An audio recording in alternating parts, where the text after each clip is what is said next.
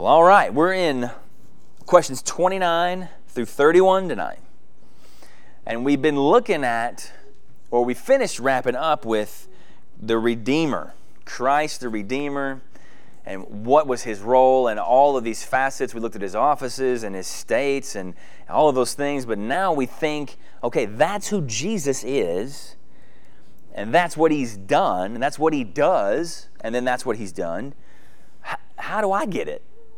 That's the logical explanation, right? If you were sitting down walking through this catechism with somebody, the point is that you've convinced somebody that God is there, the Bible is the truth, that our purpose is to glorify God, that we can't because we're sinners.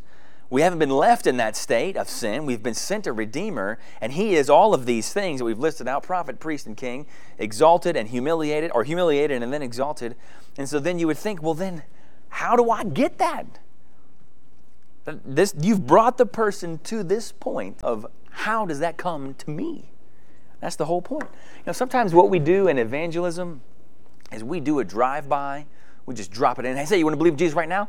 You're like, what? Okay, see you later. But spend some time in this. We're 28 questions in before we get to how does this happen to you?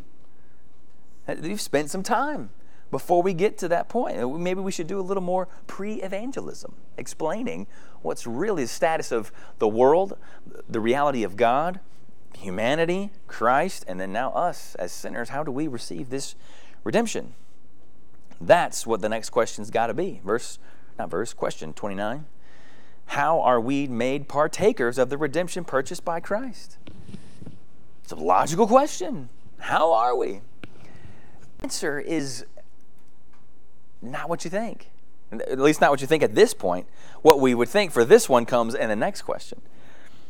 Here's the answer. It's, we are made partakers of the redemption purchased by Christ by the effectual application of it to us by his Holy Spirit. So the question is, how do we get redeemed by the Redeemer? And the answer was not pray the sinner's prayer. The answer was not walk down the aisle and kneel down at the altar. It wasn't about us at all. He doesn't mention us at all in the answer. The answer just says, we are made partakers of redemption purchased, or the redemption purchased by Christ, by the effectual application of the Holy Spirit. You're redeemed by the work of the Holy Spirit. So what we often do is when we talk about salvation, it's always bottom up. And that's how we look at it, and that's how we tell everybody else about it. It's that you're here, you need to get there, and the way to get there is through Jesus. But salvation first comes to us from above. And that's what we're going to look at. So a couple of the verses to lay this out, John 1, 11 through 12. John, you noticed that, well, you'll notice tonight, and then you've been noticing for the past several weeks, that a lot of the theology about salvation, so soteriology, and a lot of the Christology, so the study of Jesus himself, comes from the Gospel of John. And we're looking at John in Sunday mornings, and it's the book of the theology. Like it is a deep theology. And so John 1, 11 through 12 says this: he came to his own, and his own did not receive him. So he came to the Jews, they did not receive him. But to all who did receive him, who believe in his name, he gave the right to become children of God. So in that verse, are we initiators or receptors? We're receptors, right? So we're not we're receiving something. That's the right way to think about it. So here, let me vent a little bit. You can do some more spleen venting stuff in the evening service than you can in the morning service. So in high school, both of my wide receivers on my football team made All-State, first team. And I was a quarterback, and I made honorable mention. And I put the math together, and I said, how do they get the ball unless I throw it to them? So how am I not also on first team, but those two bozos get to be on first team and I don't? Because I initiate, I throw, they receive. They are receivers. If I don't throw them the ball, then what are they doing out there? Running around in circles with nothing to do. And they're not even on the highlight tape. Unless I throw the ball to them. And this is us, right? So we're receiving what Christ has done. This is what salvation starts in a receptive way, not in a proactive initiation way or initiative way. Because look at that last phrase. He gave the right. How do we get the right to become children of God? It's got to be given. It's not earned. It's not obtained. It's not grabbed. It's given. That's how we become children of God. Even more clear in a verse like this. Titus 3:5-6. This is how it starts out. I memorized this verse years ago. He saved us, not because of works we had done, or not on the basis of deeds, the New American Standard says, done by us in righteousness. But what? According to what? According to his mercy, by the washing of regeneration and renewal of the Holy Spirit, whom he poured out on us richly through Christ Jesus our Savior. So this is really the best verse for this question and answer, because the answer is we get the redemption purchased by Christ through the effectual application by the Holy Spirit. So the Holy Spirit's applying it to us with a real effect. And that's what this verse is all about. He saved us, not because we did anything, but because he was merciful. And it came to us how? By the washing of regeneration, renewal by the Holy Spirit. See, the Holy Spirit is the active member of the Trinity in birthing us again. Isn't that what Jesus said in John 3, talking to Nicodemus? When he said it's like the wind blowing, you have no idea where it's coming from or where it's going to go, where it's going to end up. So is all who are born of the Spirit. Born of the Spirit. So he's the activator. He's the one moving towards lost sinners in their sinful state for salvation. The washing of regeneration, renewing by the Holy Spirit. So he saved us. Couldn't be more clear. It's an act of God. Anybody ever been in insurance? Paul, you have. An act of God, that's a category, right? I remember my first real job, which was coaching football, so not a real job. But my assistant coach, who did the offensive line, because I don't know anything about offensive line, he was an insurance claims adjuster, and they had a hurricane down in Houston, just like it does every year. And he was going down there to file all the act of God claims. And I started thinking about that, like that's an actual term that the world uses, an act of God. What is an act of God? Some structure or area, landscape, place has been totally and unmistakably changed by the act of some invisible hand. A total transformation. And we don't know what else to classify it as, so we just call it an act of God. And isn't that this? An act of God? He did it all. We did nothing, and we don't know how to explain it. I didn't see myself get washed in regeneration or renewed by the Holy Spirit. Nevertheless, it's happened. This is the actual act of God, but you can't claim it on your insurance. He's the actor, we are the receptors. So that's the first question and answer as it comes to how does redemption come to me. And it would be, in typical evangelical search goals, pretty unsatisfying. You're like, man, I'm supposed to get in there at some point. I mean, we got to start out with what is God doing? Because I could yell and scream all day for what I think I should get, but if God's not doing anything, then it doesn't matter. I'm on the outside of the ark banging to be let in. That's the picture. It's got to be God who opens the ark, puts me in, and then closes the door. That's the imagery in Acts. No, not Acts. Way further back than Acts. Genesis chapter 6. God closes the door to the ark. He goes to Noah and puts his family in, and then he closes the door. So it's got to be God acting first. Nevertheless, we still know that I am calling out. I'm doing something. So how does that factor in? Well, that's question number 30. So how does the Spirit apply to us the redemption purchased by Christ? So you see how, a lot of these guys had to have some kind of law or legal training, because you ask a question and you give an answer and it leads to just another question that needs another answer. I mean, it's just like having somebody on the stand, right? You're asking them questions in order to lead you to a conclusion. So you're like, okay, so the Holy Spirit does it. He applies it to us. Well, how does he do that? What's that process like? Well, then here's the answer. The Holy Spirit applies to us the redemption purchased by Christ by working faith in us and thereby uniting us to Christ in our effectual calling. Faith has to come into the equation somehow. We know that, and we wanted to say that on question 29. Right? We would have jumped right to faith then, because that's what we talk about now. Not wrongly that we have an emphasis on faith. We believe in the 5 solas of the Reformation, one of which is sola fide, faith alone. That's right and true and good. But this is where faith actually fits. But faith, when you boil it down to the average evangelical, what they view faith as is a little deposit. Everybody's born with $15 in their pocket, and it's up to you to spend it in the right place. Like, we innately just have faith. It's just a neutral item that everybody's got, and what we're trying to do as a church is convince you to spend it at the Jesus store. That's kind of how we look at it. But if it was really like that, then wouldn't we have to say that faith is a work? Because I have it, I did it, it was all me. But if we're saved by grace, and yet another, sola gratia, another one of the 5 Reformation principles, then it can't be anything that I did. And if everybody has enough faith to spend it in the right place, well, then it's got to be a good work. You innately have something in you that can contribute to your salvation. At the very least, you're cooperating. At the very worst, you're doing the whole thing.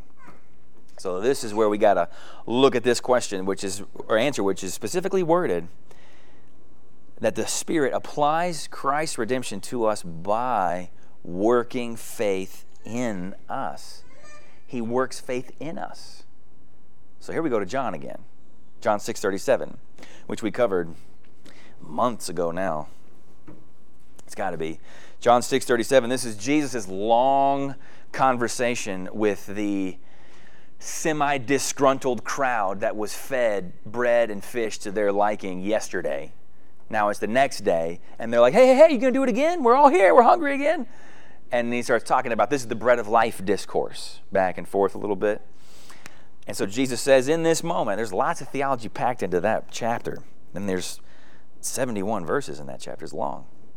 But he says this, all that the Father gives me will come to me, and whoever comes to me I will never cast out. So who comes to the Father? Or who comes to Christ? Only those the Father gives. So it's Father taking you place out of the headship of Adam into the headship of Christ. It's being worked to us and for us. Faith is being worked on us, not being convinced, hey, I know you have this already, just spend it here on Jesus, and that's where you got to go. That's where you're going to get the best bang for your buck. Because that's where you're going to get the eternal dividends. Everywhere else is temporary dividends. So invest here, not there. No, God is doing it, moving you out of the headship of Adam into the headship of Christ. And the famous verse for this, we go to Paul, Ephesians 2:8. And if you see 2:8 without 2:9, sometimes it's helpful. Because we memorize those a lot of times just in chunks. If you were in Awana or what was the thing, Allison, that the girls did at the Baptist church? GA, that was it. I couldn't remember it. GA, or whatever other version you had of it out there.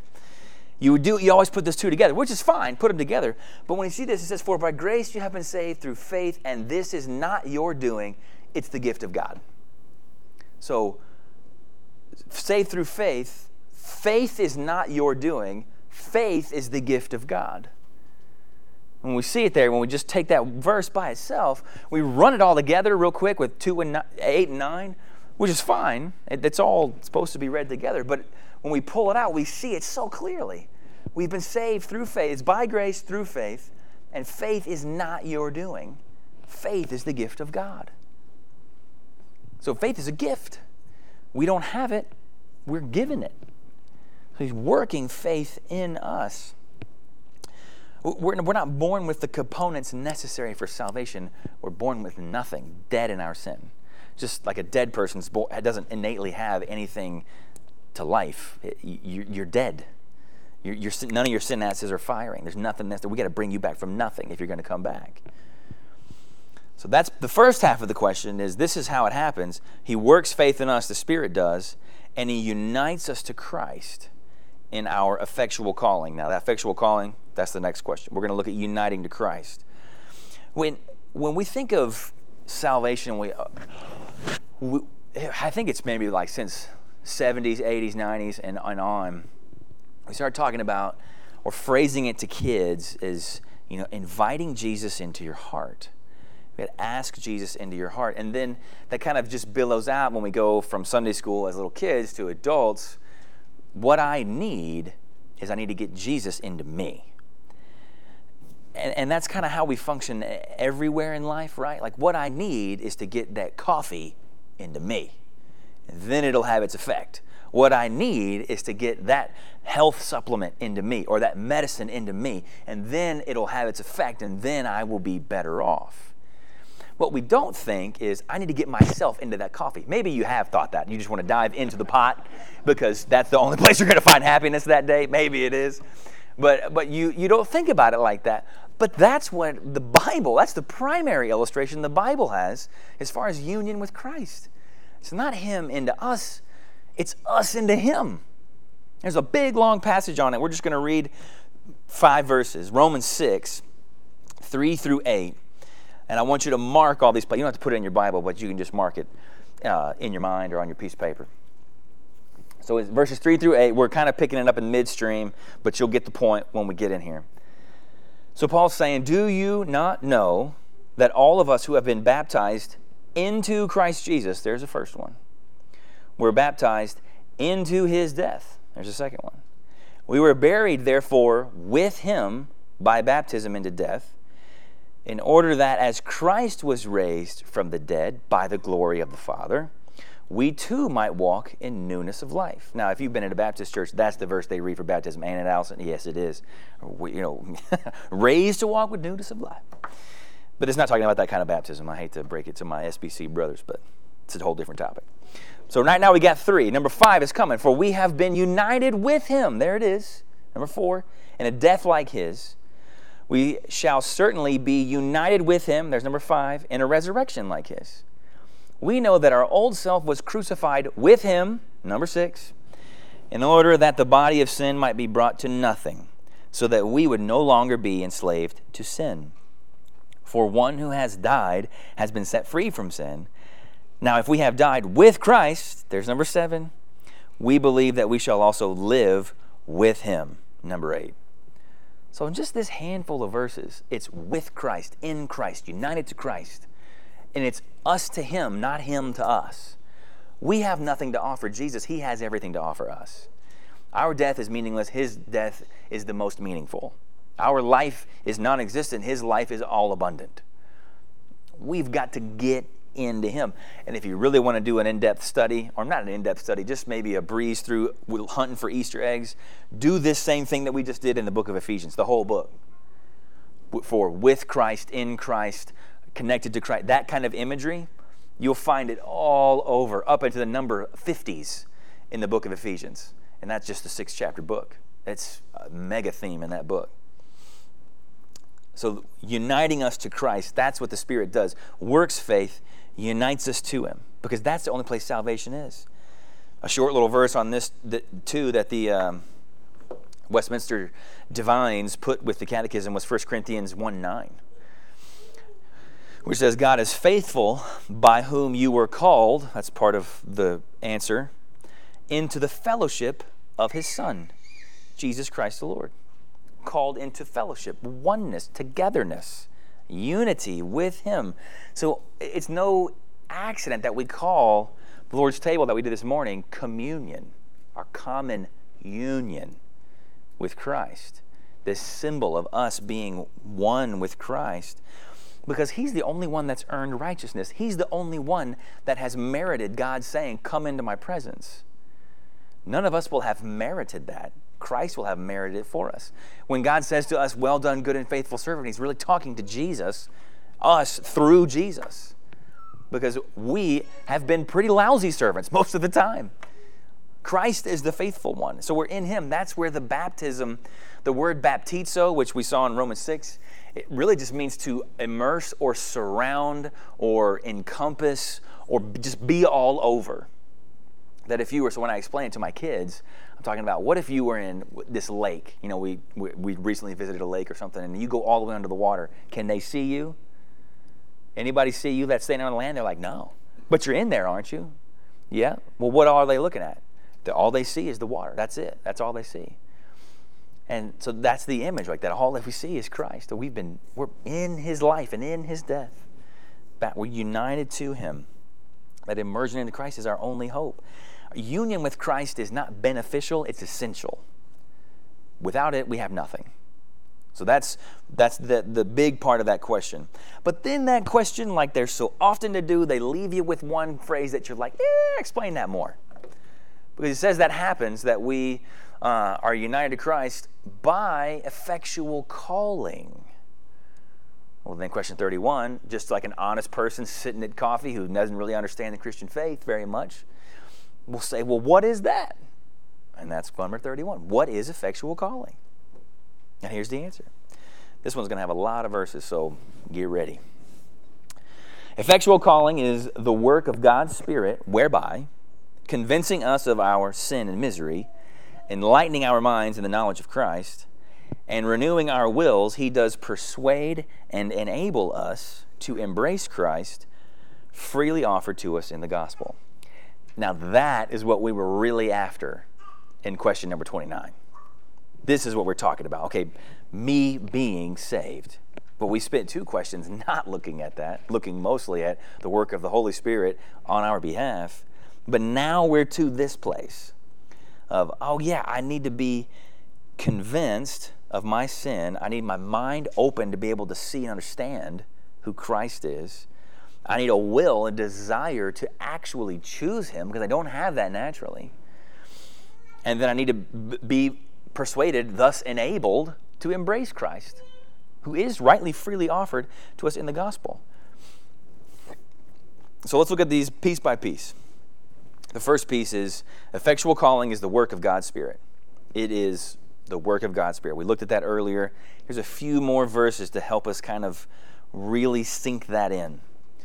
2 Timothy 1:9 jumps in the middle of a long sentence, which is just what Paul does. His sentences would get shredded by milli because they are too long. They're all run-on sentences. They're all so long. Red marks all over it. But in Greek, you can do whatever you want, apparently. Who saved us, Jesus, who saved us and called us to a holy calling, not because of our works, but because of His own purpose and grace. Whose purpose? His purpose. Which He gave us in Christ Jesus the moment we walked the aisle. No, it says before the ages began. That's when. So when we're talking about, we're going to get into a second verse that's a little heavier than this one. But when we're talking about salvation, and then this is talking about election, this is unavoidable about election, what we never really get to communicate or never get the chance to is say that you've never not been on the heart of God. Have you thought about that? If this is before the ages began, before time existed, there was never a moment, before there were moments, that God wasn't thinking of you and planning upon you. You being born and maturing to an age in order to hear and believe the gospel was a formality in the eyes of God, because He had always set His love on you before the foundations of the world, before the ages began. So it's His work of the Spirit. Now here's a more blunt one. 2 Thessalonians is blunt. A lot of times Paul's second letter, 2 Corinthians, 2 Thessalonians, 2 Timothy, they're just a lot more blunt. Maybe it's like Empire Strikes Back, right, Greg? It's just a little more frank. I mean, we're going to see some guts, on the frozen Hoth planet, right? So, that's right. I couldn't remember the name of the thing. 2 Thessalonians 2:13 through 14. Talking to this church, he says, "But we ought always to give thanks to God for you, brothers, beloved by the Lord, because God chose you as the firstfruits to be saved, through sanctification by the Spirit." This is the work of the Spirit. This is happening because of Him. "And belief in the truth.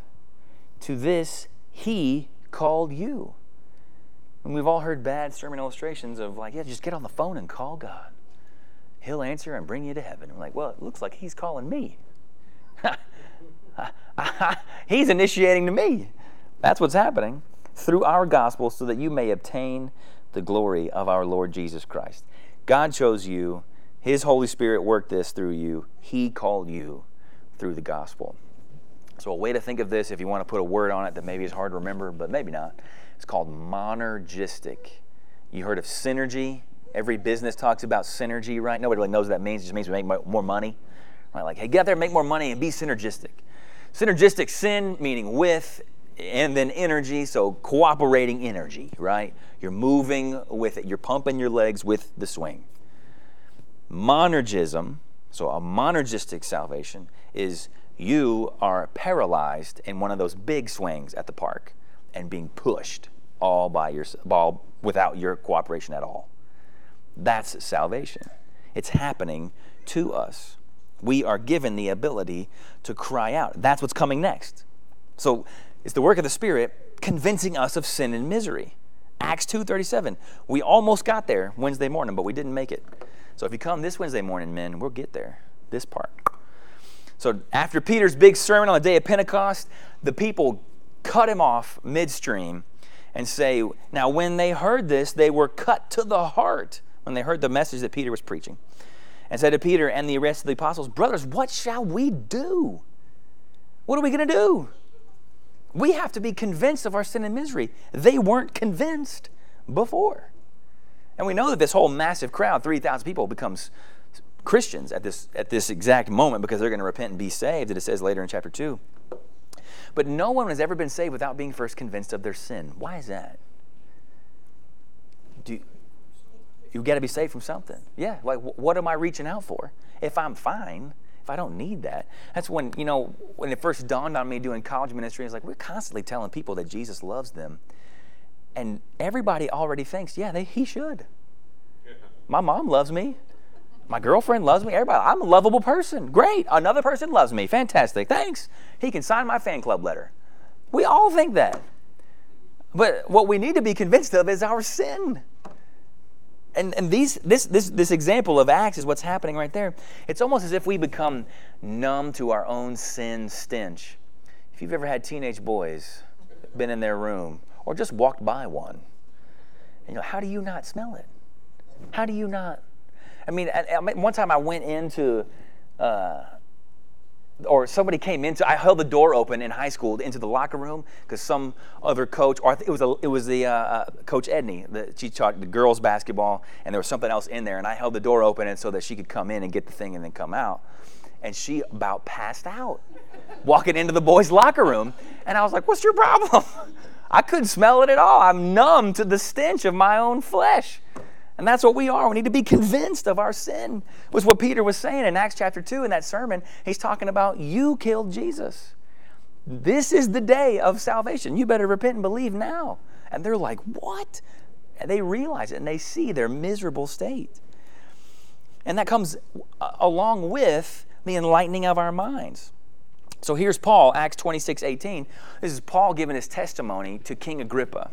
Paul has to give several defenses towards the end of the book of Acts. Often he uses his testimony to talk to him, and he's trying to convert him. And one king goes, "You really trying to convert me right here, right now?" Paul says, "Yes, that's what I'm trying to do. That's the only reason for me being in front of you." But this isn't part of his. He's retelling what happened in Acts chapter 9. So this is 26 verse 18. So this is Jesus speaking, or Paul speaking for Jesus while he's giving his testimony to King Agrippa. And he says to Jesus to open their eyes, or Jesus says to Paul that you're going to go to open the Gentiles' eyes so that they may turn from darkness to light and from the power of Satan to God. That open their eyes, that they may receive forgiveness of sins and to place among those who are sanctified by faith in me. They need their eyes to be opened. We don't have time to read it, but just write down 2 Corinthians 4:4, where Paul says that the God of this world has blinded the minds of the unbelieving. Enlighten our eyes. And don't we naturally pray like that when you think of a lost loved one? Open their eyes. They have heard it, especially when it's a child, that adult child. You're like, I know that they've heard the gospel. They've seen it. They've been around it. They have other friends who have believed it. And the only thing that I can say is open their eyes because they can't see what's right in front of them. And it's dumbfounding to us because we don't look at ourselves. Well, we shouldn't look at ourselves and go, man, I'm a genius. I'm sure glad I figured this out. I'm so smart. I just took my odds and read it and like, oh, that's it. That's the best plan. I'm going to go ahead and sign up for that one. No, we look at ourselves and go, man, I'm a fool. I'm a sinner. And the longer you go in the Christian life, you're like, man, Tommy Nelson says it like this, we all start out as Pelagians. Pelagius was a heretic who said you have enough grace in yourself to save yourself. And he fights Augustine. Augustine wins. And then After a little while, we start out Pelagians thinking, yeah, I did this. Then we become semi-Pelagians or Arminians. No, well, I'm not amazing, but I at least cooperated with God. I mean, I was in there. I wasn't doing it all, but I was in there. And then you live a little more life, and then you realize, actually, I'm just a pathetic sinner that can't do anything. And then you become a Calvinist because you're like, man, God did it all for me. I didn't do anything. I am so pathetic and so weak, I couldn't do anything. And you get to that place because your mind has been enlightened. And you know that that's what I'm praying for somebody else, because it wasn't anything that made me about me that made me better. And I can't persuade. I've been preaching at them since they were born or since I've met them. God has to open their eyes. And that's what Jesus was telling Paul. This is what I'm going to do through you. But it's one thing to open your eyes and be able to go, oh, that's the truth. But you still don't want it. It's one thing to be able to see it and acknowledge it. I need the will. I need the desire for it. That's why we read the New Covenant passages in Jeremiah 31 and Ezekiel 36. That's what that's all about. Before the New Covenant, where is the law of God? It's outside of people, right? It exists written on the tablets, in the tabernacle, in the temple. That's what the law of God is. And what does God say in Jeremiah 31, Ezekiel 36? I'm going to write it on your hearts. I'm going to put it in you. And where's the Spirit of God in the Old Covenant? Hovering over the lid of the tabernacle called the mercy seat in the temple in the Holy of Holies. And where's the Holy Spirit now? He's in us. So this is a totally different, this is a new covenant. We have a new will.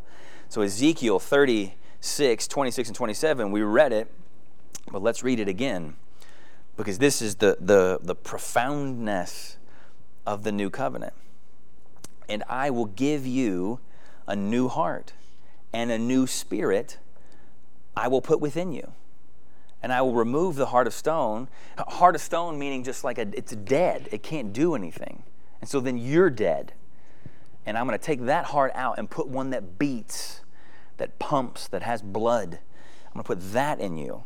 And then verse 27, I'll put my spirit within you. And look at this. And cause you to walk in my statutes. Be careful to obey my rules. Wait a minute. Beforehand, I was to cause myself. And the priest was to cause me and to motivate me to obey these 613 laws. Now you're going to do it? Because you've put your heart and your spirit in me. And now the desire to obey is coming from within me, instead of being forced on me from outside, which is the law of legalism, which is the horrible motivator. It just produces guilt and shame and inability and frustration, and then eventually you quit. But when it's coming from within, I want to keep going after that. I want to keep pursuing because it's in me now. And that's the new covenant. Renewing our wills, the question says, or the answer says. And then lastly, persuading and enable us to embrace it. Persuading us and enabling us to embrace it. And then we go back to John. You got to go back to John. We're talking about soteriology, the doctrine of salvation. John 6, 44 and 45. Jesus says this, no one can come to me unless the Father who sent me draws him. So who can come to Jesus? No one, unless the Father has drawn them. And I will raise him up on the last day. It is written in the prophets, and they will all be taught by God. That's what we just read in Ezekiel 36. We're taught by God. Everyone who has heard and learned from the Father comes to me. So by the time you get to this, so we went through all of these things in the question. So the Holy Spirit's working on us. He's initiating, convicting us of our sin and misery, enlightening our minds, renewing our wills. Now we embrace the good news. Now we believe. So then if you think about comparing this to, this is the redemption that Christ offers, there really isn't a better image than birth. That's why Jesus uses that with the intelligentsia of the day, with Nicodemus. When did you cry out for mama? In the womb? After you were born, right? And then all the moms in here who have given birth, did you feel like those kids cooperated with you? Were they like, yeah, well, Mom, let's do this. I'll be ready about tomorrow. I'll let you sleep in. Let's hit about 10:30 a.m. No, it's 10:30 p.m. or 1:30 a.m. I mean, there's no cooperation going on, and that kid gets stuck in there and it's sideways and upside down, and you are getting him out. And you know who also didn't help was your husband. I was there 4 times. I didn't help. I was just watching ESPN on TV. Mom did it. And then after that baby's out, what does the baby do? Give me Mom. That's the first thing.